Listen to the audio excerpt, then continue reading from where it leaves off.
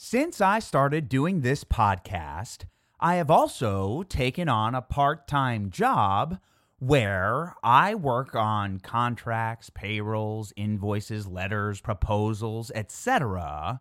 And one thing has become evident to me. Behind every auspicious boss is a damn good secretary. And I would say that theory applies to the role of Secretary of State as well.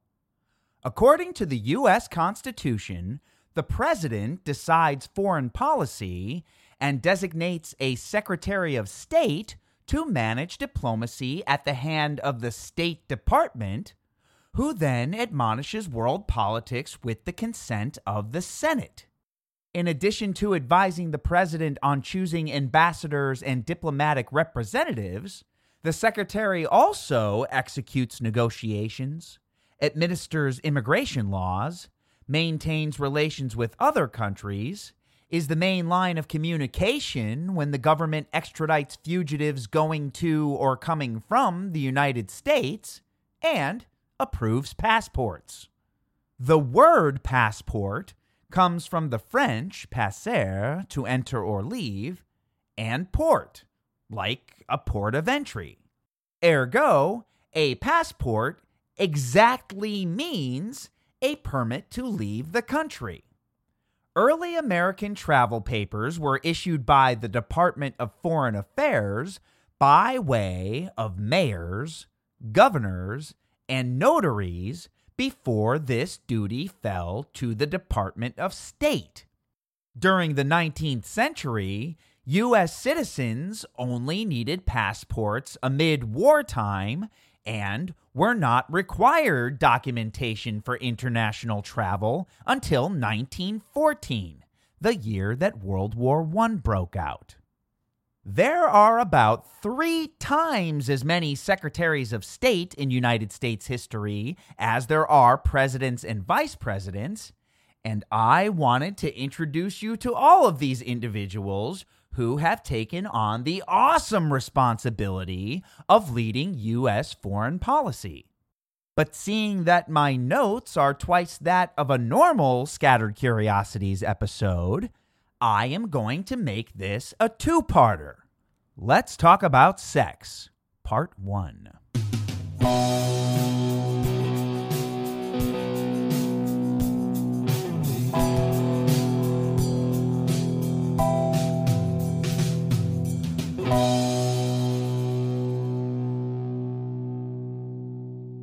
John Jay, a diplomat, patriot, and founding father, was the first acting Secretary of State under George Washington for less than a year, which was a continuation of his chores as Secretary of Foreign Affairs. Jay set the precedent of our young republic's goals, amongst which was the desire to be recognized by the governments of Europe, the stabilization of American currency, balancing the war debt budget, and securing land borders from the hands of the Spanish, French, British, and Native Americans. He adjudicated and signed the Treaty of Paris 1783, was the first Chief Justice of the United States Supreme Court, the second Governor of New York, and co-wrote the Federalist Papers with James Madison and Alexander Hamilton. While John Jay did own slaves, he was in the habitude of buying young ones and freeing them as adults when he felt that he got his money's worth in labor. He ran 2 ill-fated offenses for president in 1796 and 1800. When John Jay assumed the Chief Justice role, Thomas Jefferson took the helm as Secretary of State. Prior to that, Thomas was a member of the Virginia Bar and greasing elbows in its House of Burgesses until the British did away with it. One of the many reasons that Jefferson supported autonomy from England. Tom was elected to the Second Continental Congress and drafted the Declaration of Independence at age 33. In the years of the Revolutionary War, Jefferson bounced between being a Virginia delegate, governor, and replacing Benjamin Franklin as the Minister to France, precedent to emerging as the Secretary of State. In that niche, he secured a financial deal with Prussia, as well as a functioning relationship with France, despite Washington wanting to stay non-aligned so Britain and France could fight each other. Jefferson's opposing opinions with the Commander-in-Chief and the Secretary of Treasury, Alexander Hamilton, pushed his decision to abdicate the appointment. The Master of Monticello would return as vice president and then president in the coming years. Edmund Jennings Randolph was an ideal replacement for Jefferson, who even went to the same school. Back when the Revolutionary War broke out, his father fled to England, while Edmund took up arms and functioned under General Washington as an aide-de-camp. So it should come as no surprise that he was called to the Virginia Convention of 1776.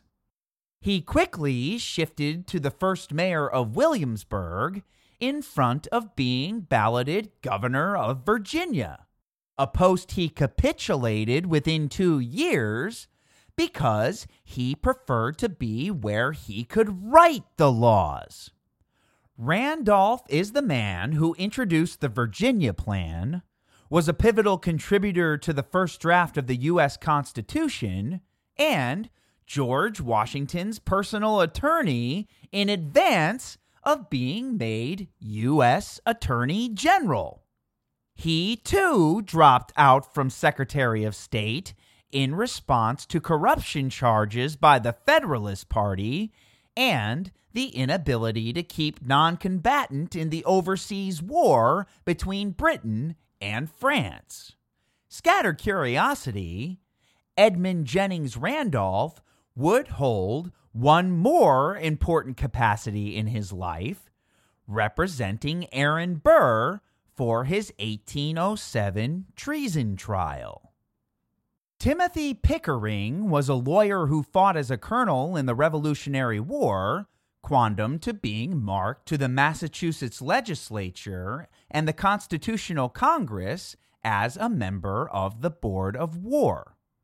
Posterior to the Revolution, he moved to Pennsylvania, which he would represent in the acclaimed convention that ratified the U.S. Constitution. Tim ministered as Postmaster General, Secretary of War, a Federalist senator, and a U.S. representative.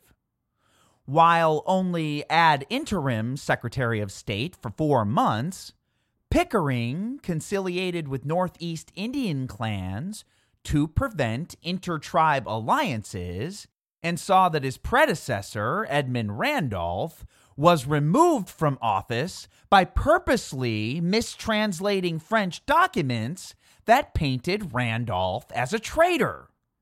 Pickering was pro-British, and his ideas of intervening in foreign wars were different than those of Washington and John Adams. France was upset about the Jay Treaty, refused to accept a U.S. minister, and promised to seize ships trading with Britain. President Adams wanted to bargain with France, and Pickering wanted to ally with Britain. He even tried to get another pro-British patriot, Alexander Hamilton, a shift as Major General in the Army to bulwark approval. John Adams could not support such insubordination and asked Pickering to resign. Pickering refused, so Adams fired him and picked up John Marshall a few weeks later, a veteran captain to the Continental Army of the Revolutionary War.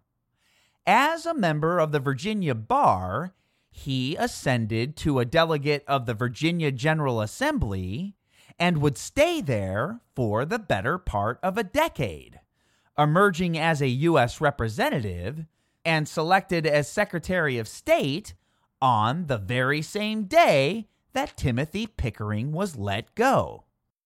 Marshall was more in line with the executive branch, who abetted to bring an end to tensions with France and argued against Britain's raiding of U.S. merchant ships and forcing U.S. crews into conscription.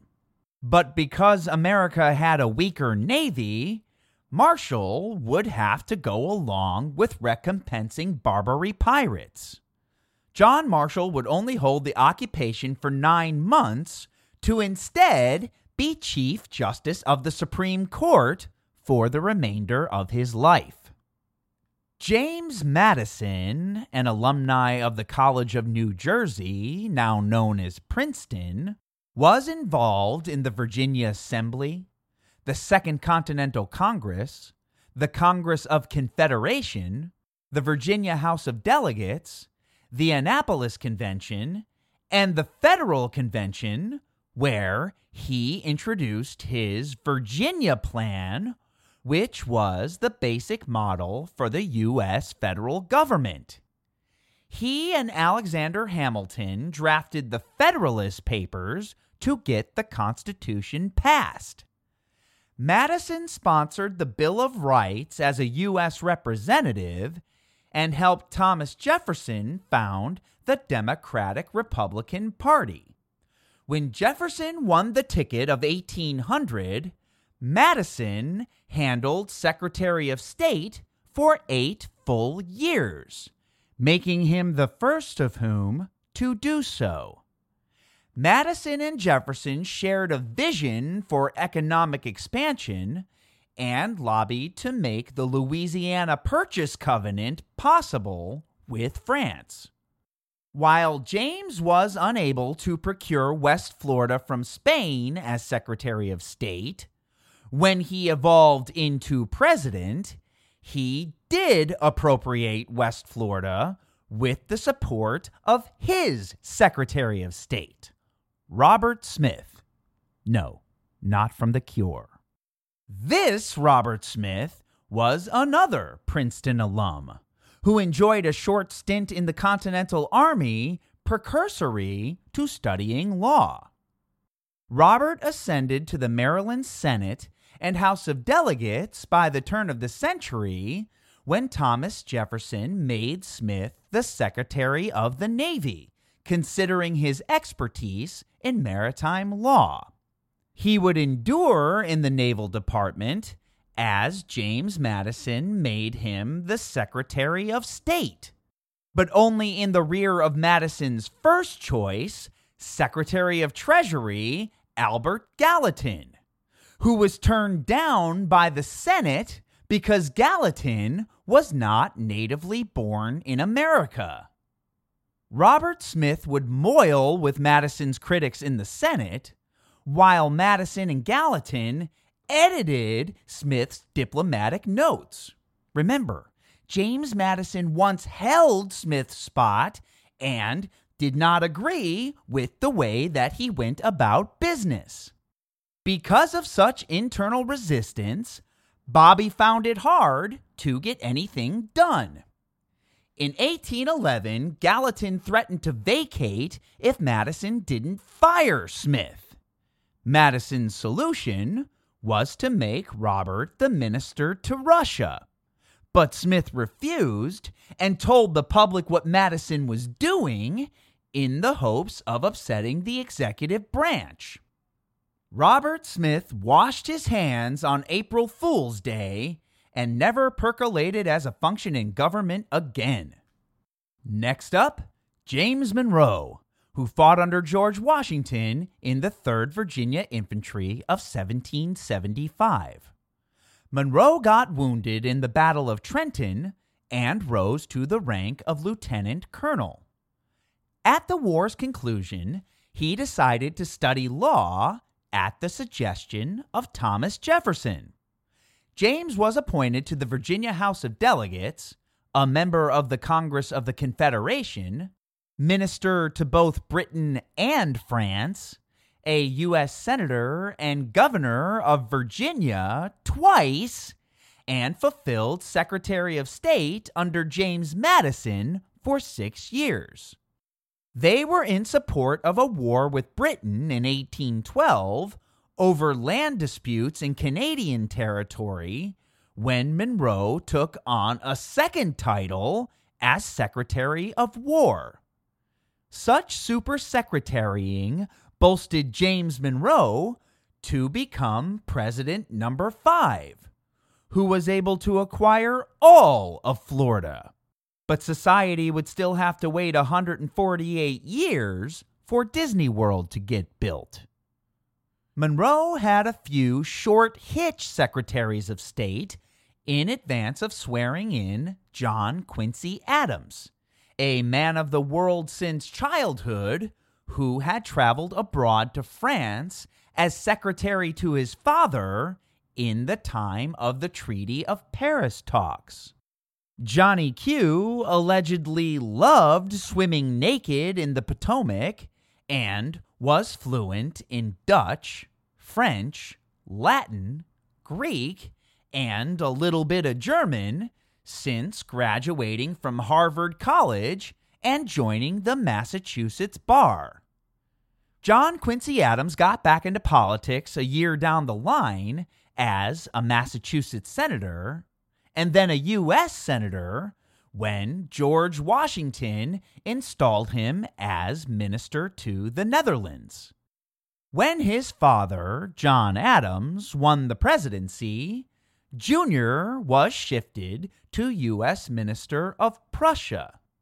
James Madison made him the minister to Russia, where he was received by Tsar Alexander I.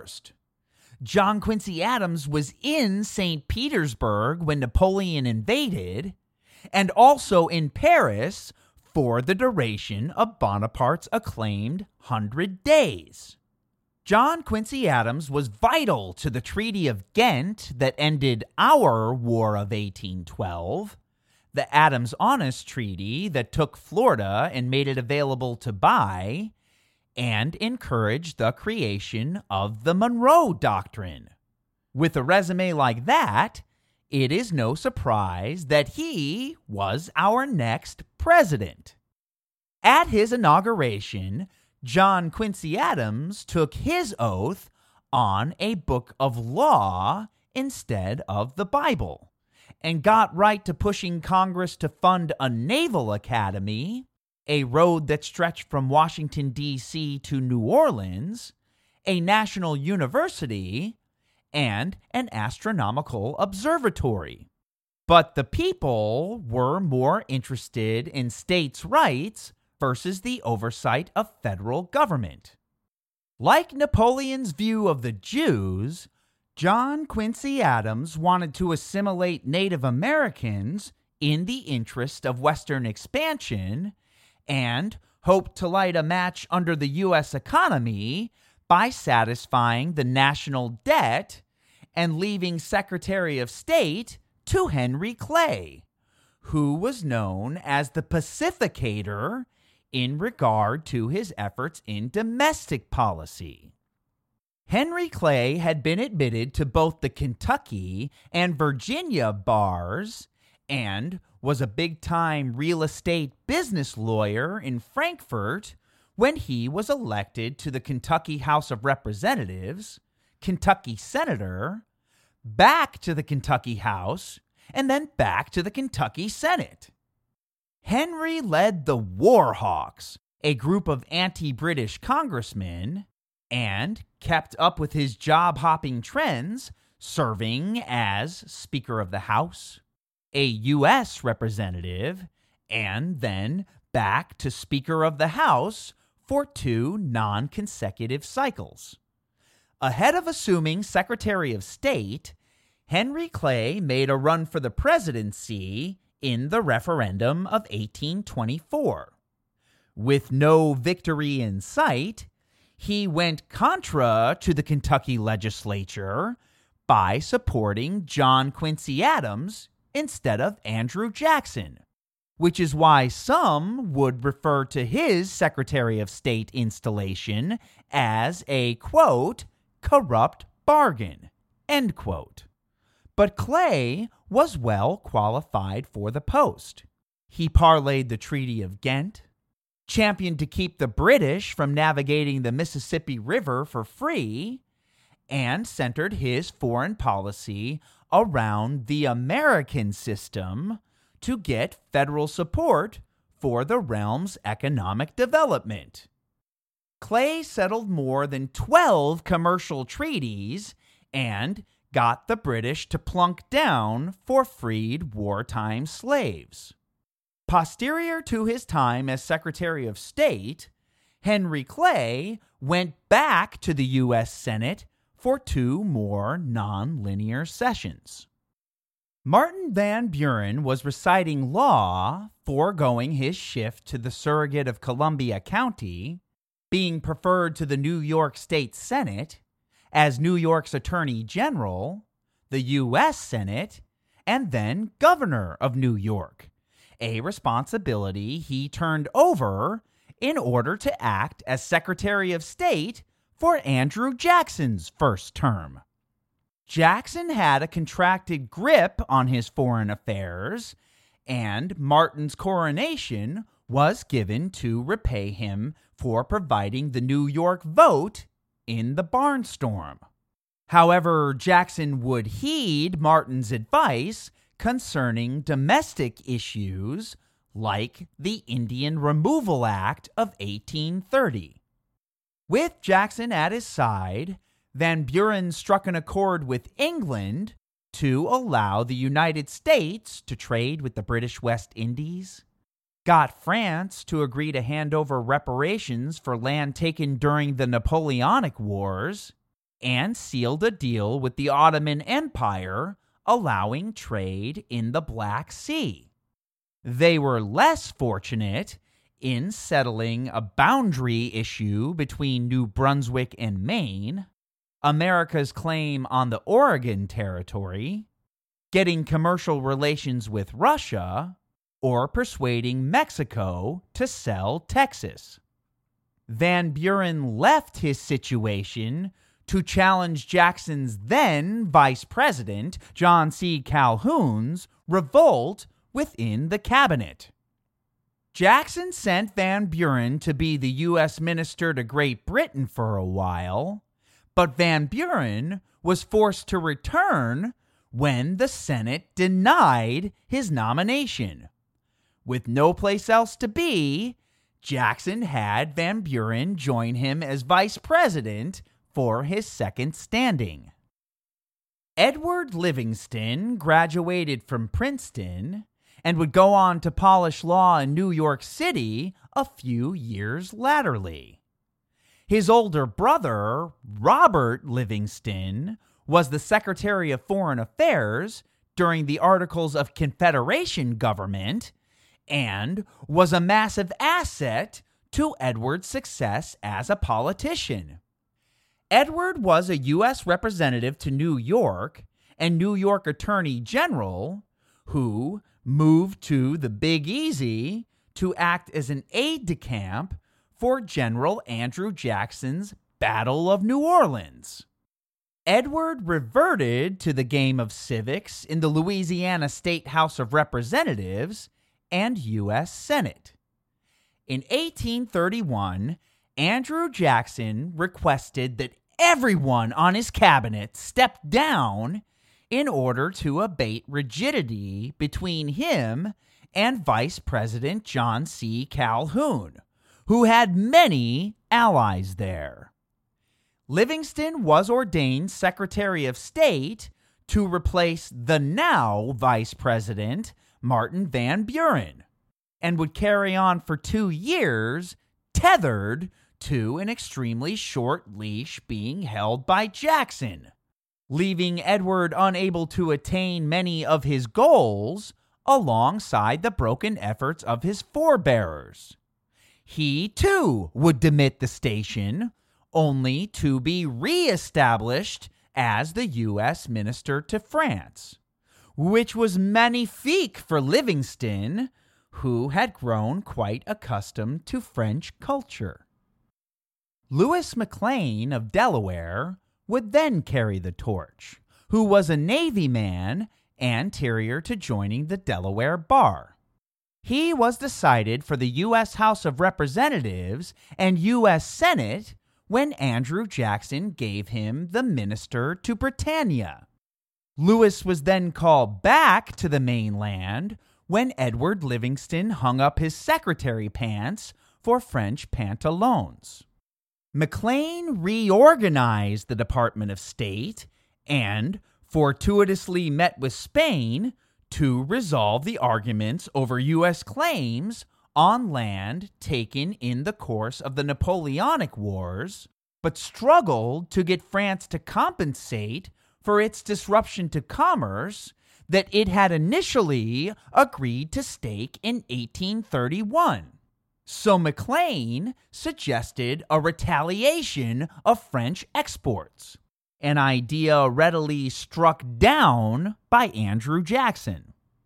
On the grounds of these irreconcilable differences with the president, McLean joined the Resigned Secretaries Club.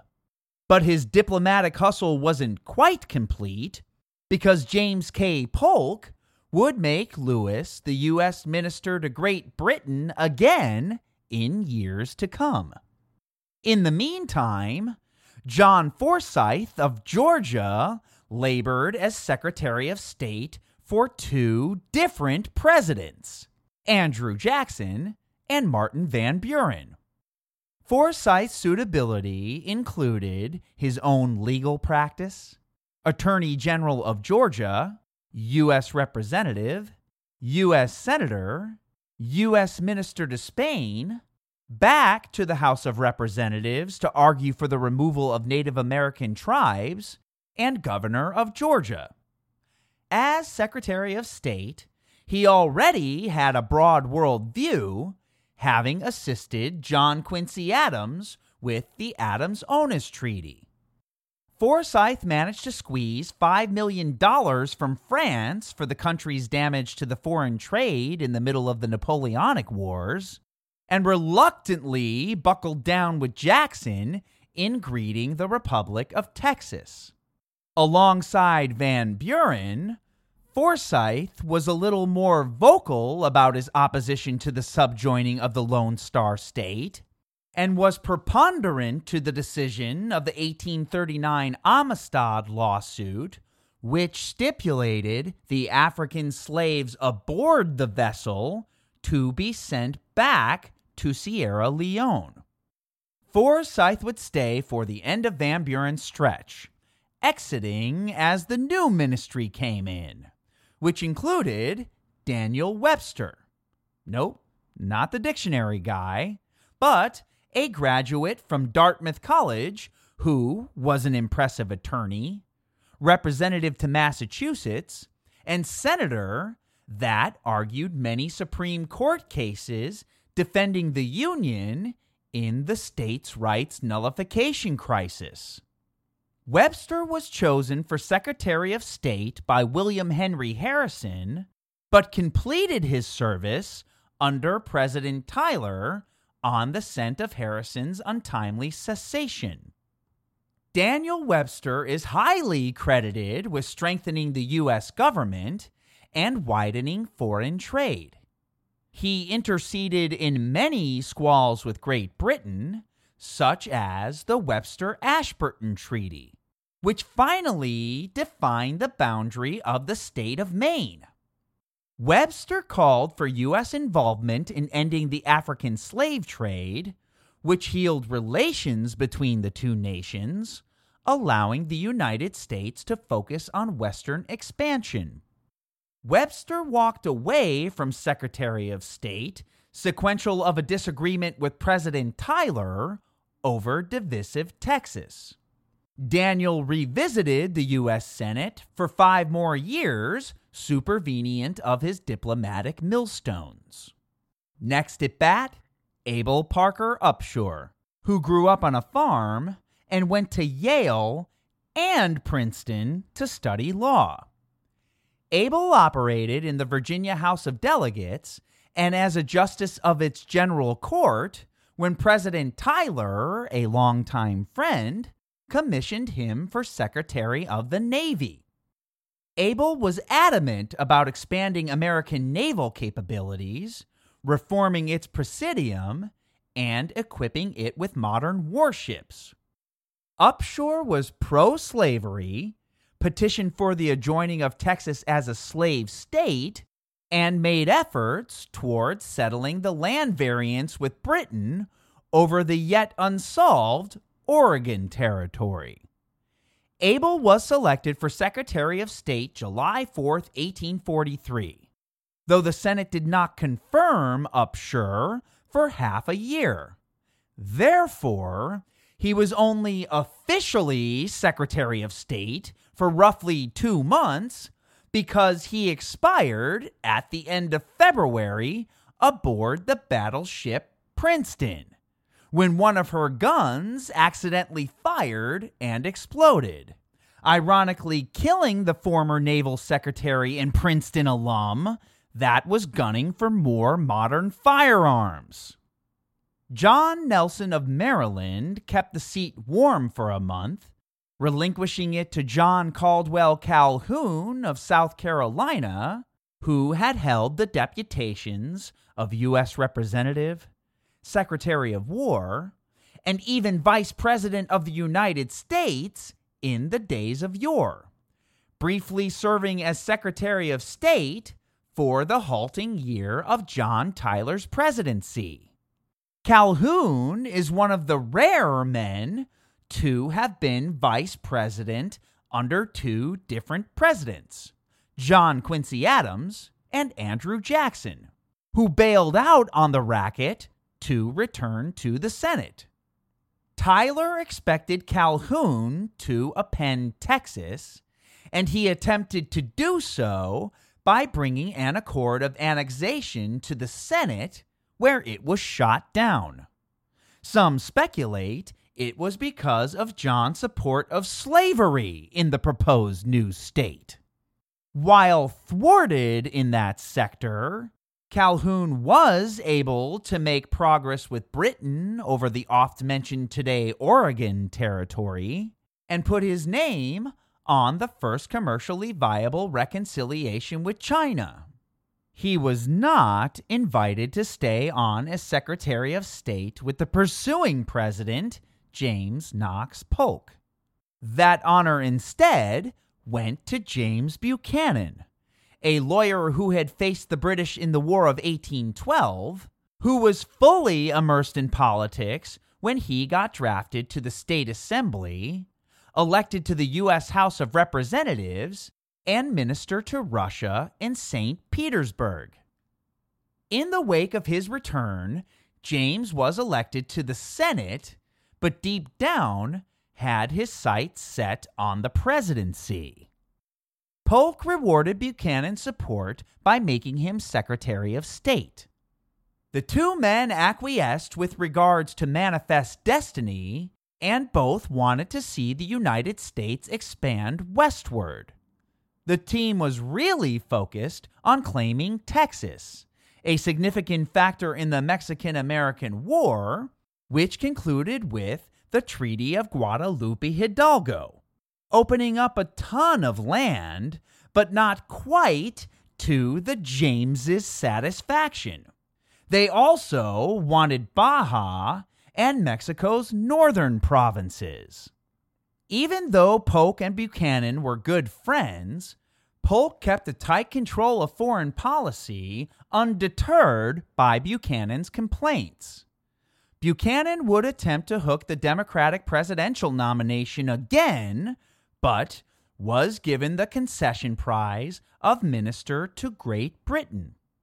He was finally able to earn the 1856 nomination and won that sucker, finding his Secretary of State with John Middleton Clayton, a graduate of Yale, ahead of being apprenticed to his cousin's law firm. Clayton was picked for the Delaware State Legislature, House of Representatives, Secretary of State of Delaware, U.S. Senate, and Chief Justice of the Delaware Supreme Court. He admired the Monroe Doctrine and interminably tried to avoid conflicts with Portugal and France. John's biggest accomplishment as Secretary of State was the Clayton-Bulwer Treaty, designed to allow the United States to dig a canal through the Central American country of Nicaragua. While it was never actually built, it would achieve a sort of ice-breaking in the region for what would ultimately be the Panama Canal. John played the part of Secretary of State for a little under a year and a half, subsequent to the demise of Zachary Taylor. When Millard Fillmore acceded the Oval Office, Daniel Webster reemerged as the Secretary of State, and this time around, he was able to focus more on domestic affairs, like the Fugitive Slave Law and the Compromise of 1850.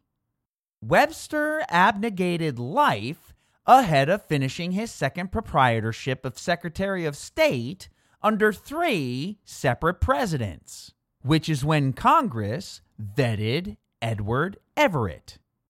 Edward was a Harvard graduate and Unitarian pastor who earned his Ph.D. in Europe to prepare himself as a U.S. representative, governor of Massachusetts, minister to Great Britain, and then back to Harvard to be president of the prestigious university.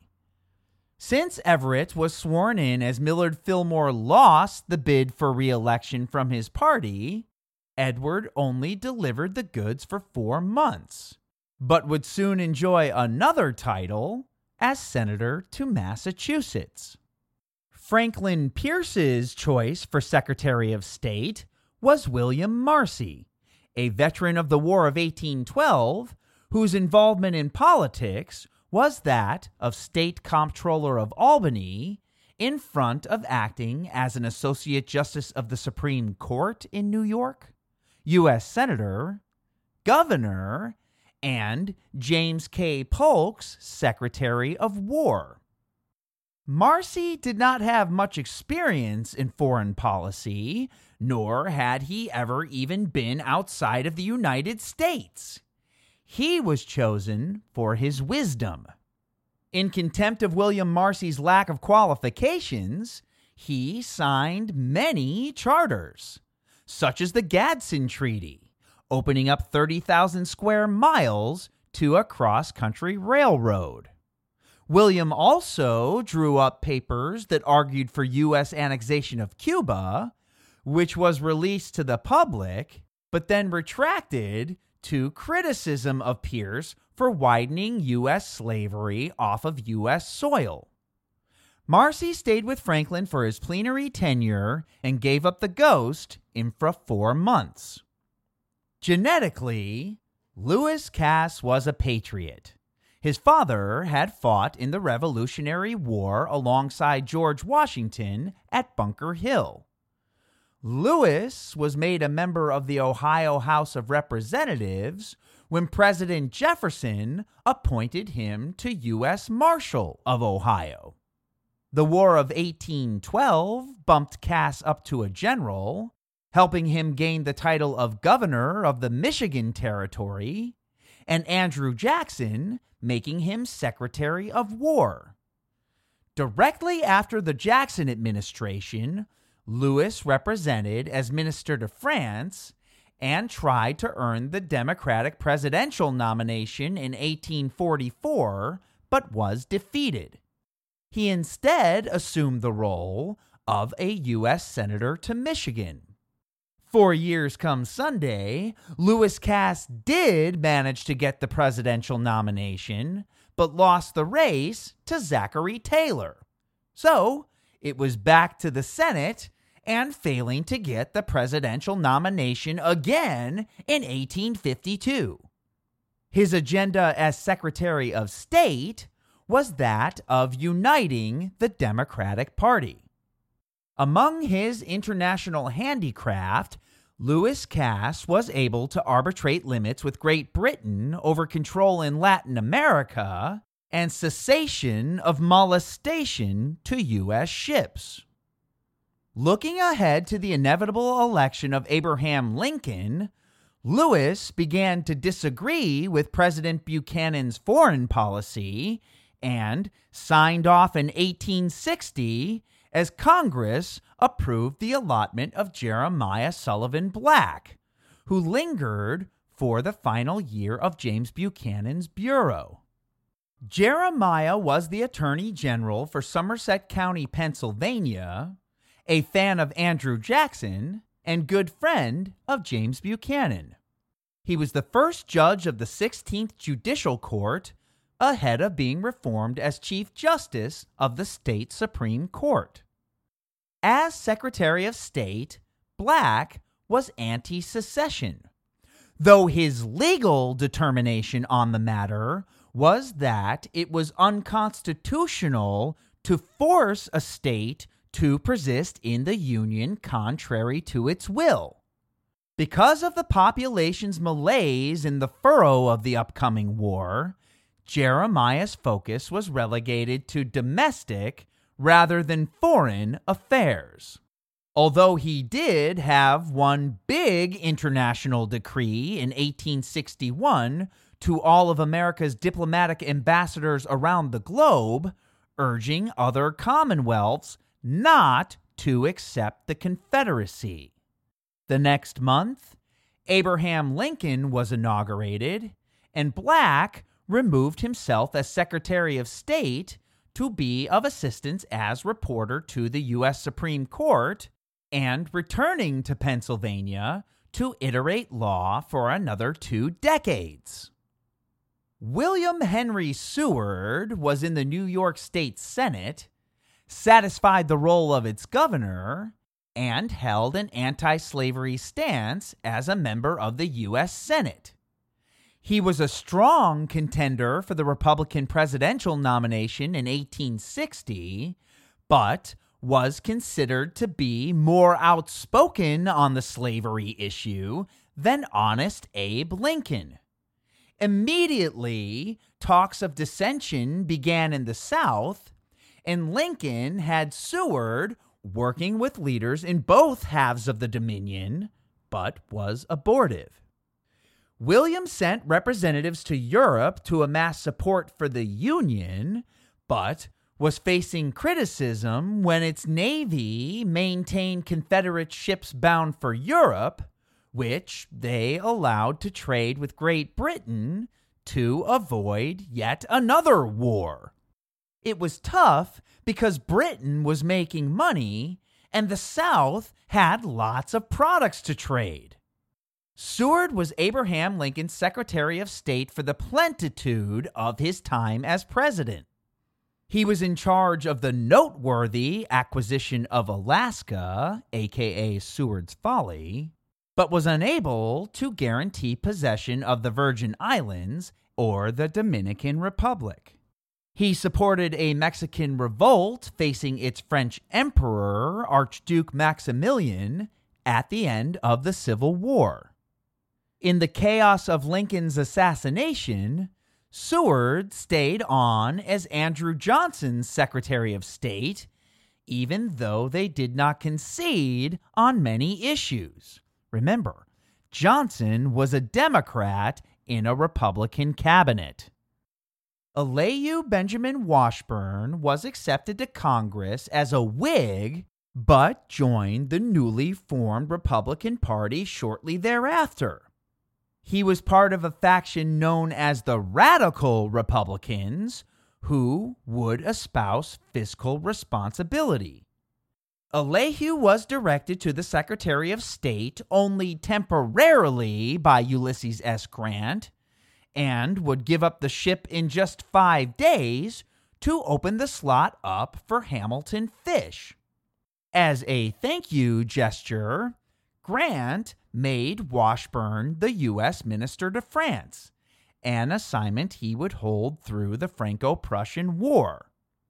Several diplomats abandoned Paris, But Washburn stayed to maintain a U.S. presence there, hovering in the expectation of the war's end. When Washburn reappeared in the United States, he was in the mix of names to be the Republican Party candidate for president in both 1876 and 1880, but of course lost both times. So he did what any man in his situation should do and wrote his memoirs. Hamilton Fish was a U.S. congressman, lieutenant governor of New York, actual governor of New York, and then went back to the U.S. Senate. Formerly a member of the defunct Whig Party, Fish swam his way over to the Republican team and was chair of the Union Defense Committee of New York during the Civil War. He declined Ulysses S. Grant's offer of Secretary of State, not realizing that Grant had already sent the recommendation to Congress. Fish floundered to gain new territory in the Dominican Republic and in the area run by the Hudson Bay Company, which Britain ended up selling to Canada. He tirelessly pegged a way to get the Spanish to give Cuba self-reliance and to end slavery there, but was fruitless in this arena as well. At home, Indian raids and weak peripheral patrol with Mexico complicated matters for the next president and Secretary of State in charge, Rutherford B. Hayes and William Maxwell Evarts.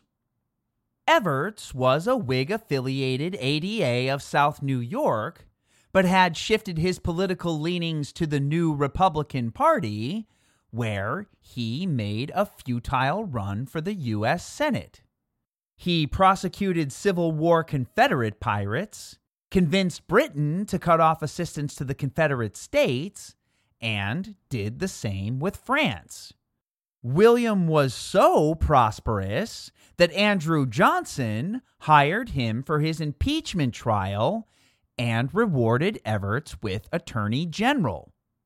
William lawyered for the Republican Party and the Hayes-Tilden Commission, and when Rutherford B. Hayes was crowned the president, Evarts was brought on as his Secretary of State. William was torn whether or not to salute the new Mexican government, most in his situation did, but he did not, and therefore asserted that U.S. soldiers could cross Mexican boundaries to chase Indians. Mexico responded by putting its troops on the fringe. Evarts then recognized the government, but held firm that U.S. troops could still cross the line. At the request of Western states, Evarts settled with China to limit immigrants moving to the area. But he could not bring peace between Peru, Bolivia, and Chile in the aftermath of the War of the Pacific. William Evarts would go on to be a U.S. Senator following his time at the Department of State.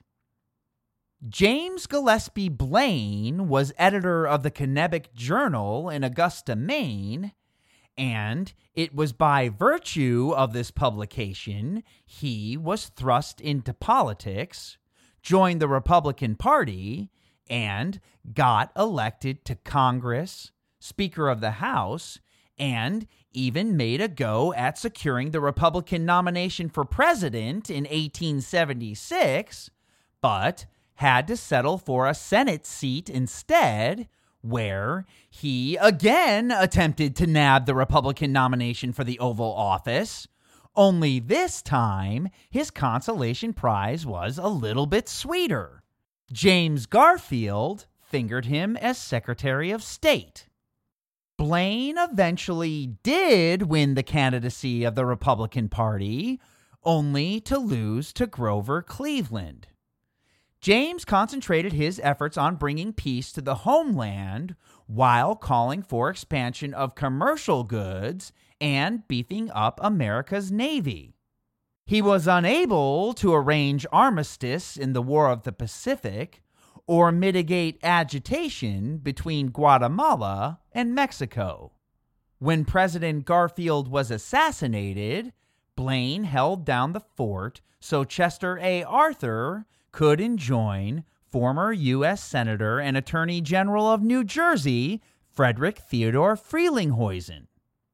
As secretary, Frederick would encounter some of the same issues of his foregoer in efforts to harvest peace between Bolivia, Peru, and Chile, which had been a point of contention between the U.S. and South America. Frederick canceled the Pan American Conference that Blaine had set up counter to Chester Arthur's wishes, and met his demise a few months hindmost of serving his absolute secretarial incumbency. Thomas Francis Bayard was the district attorney for Delaware and then a U.S. Senator when he was called to be the Secretary of State. Bayard is one of the rare few to hold the function for the intactness of a president's time in the White House, Grover Cleveland.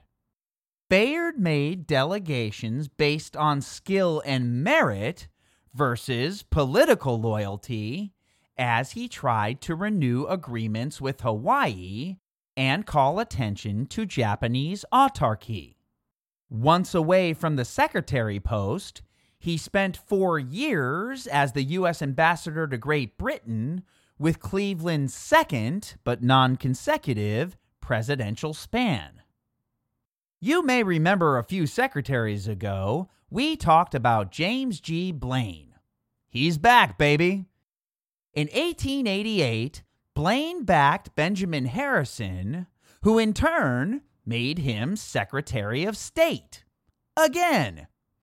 As in the old days, Blaine faced challenges and was unable to end restlessness over German presence in Samoa, could not settle seal hunting rights on the Bering Sea, and had trouble controlling the 1891 Italian lynchings in New Orleans. But he did make ample strides with the Pan American Union.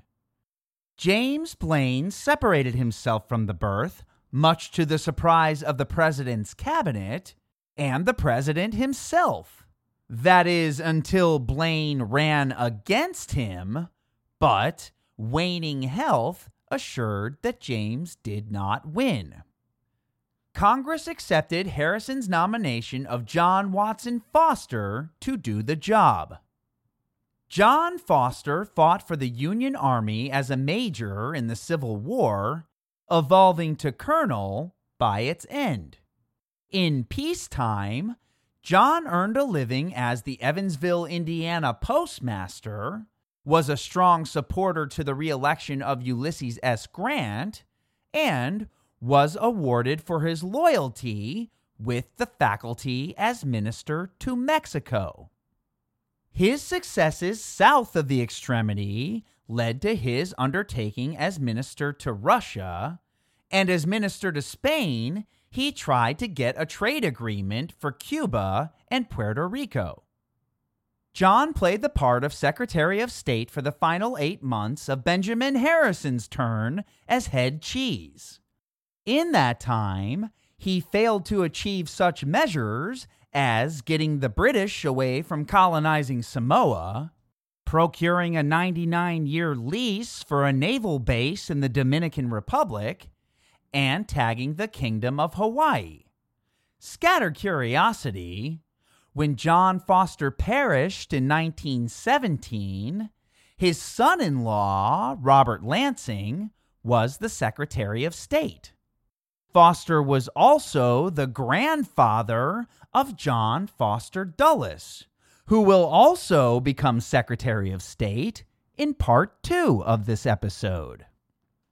Walter Quinton Grisham was part of the Indiana State Legislature, as well as a lieutenant colonel in the Civil War Union Army, who would be aggrandized to brevet major general. Walter tried to gain a seat in the U.S. Congress twice, but instead got the gig of U.S. District Judge for Indiana via assignment from Ulysses S. Grant, where he made camp until Chester A. Arthur gave him the vocation of Postmaster General, followed by Secretary of the Treasury. Grisham ran as a Republican in 2 presidential primaries without a victory. Displeased with his party, Grover Cleveland, a Democrat, asked Walter to be Secretary of State, in part to promote bipartisan politics. He immediately looked into a cause John Foster from securing Hawaii and discovered that the United States was involved in trying to overthrow the Queen. Cleveland wanted to remove the sanction of Hitchup from the Senate and put the Queen back in power, but his request was denied. Grisham held on to Secretary of State for 2 years, down to his necrosis in 1895. Richard Olney was a lawyer, former member of the Massachusetts State's legislature, and acting U.S. Attorney General when Walter Grisham ceased to exist. From the moment Grover Cleveland appointed him as the Secretary of State, Richard was mired with issues apropos of Cuban revolutionaries fighting the Spanish off their island, and ordered the U.S. government to stop any cargo going into Cuba from organizations on the mainland sympathetic to the Cubanos. Richard was able to settle a boundary flare-up between colonial Guyana and Venezuela, while he butted heads with the former secretary and now ambassador to the UK, Thomas Bayard. When Cleveland's second term expired, Olney marooned the Department of State, circled back to law, and wrote about foreign affairs. In 1904, Richard managed to earn the Democratic presidential nomination, only to see the top prize go to Teddy Roosevelt. By and by, Olney was offered ambassador to Great Britain, but turned it down for the sake of his age. And we have reached our halfway point. In the interest of not overloading your phone storage or your brain, we will leave it here for part 1 and dive right back into it as we enter the 20th century and America enters the world stage as a major power.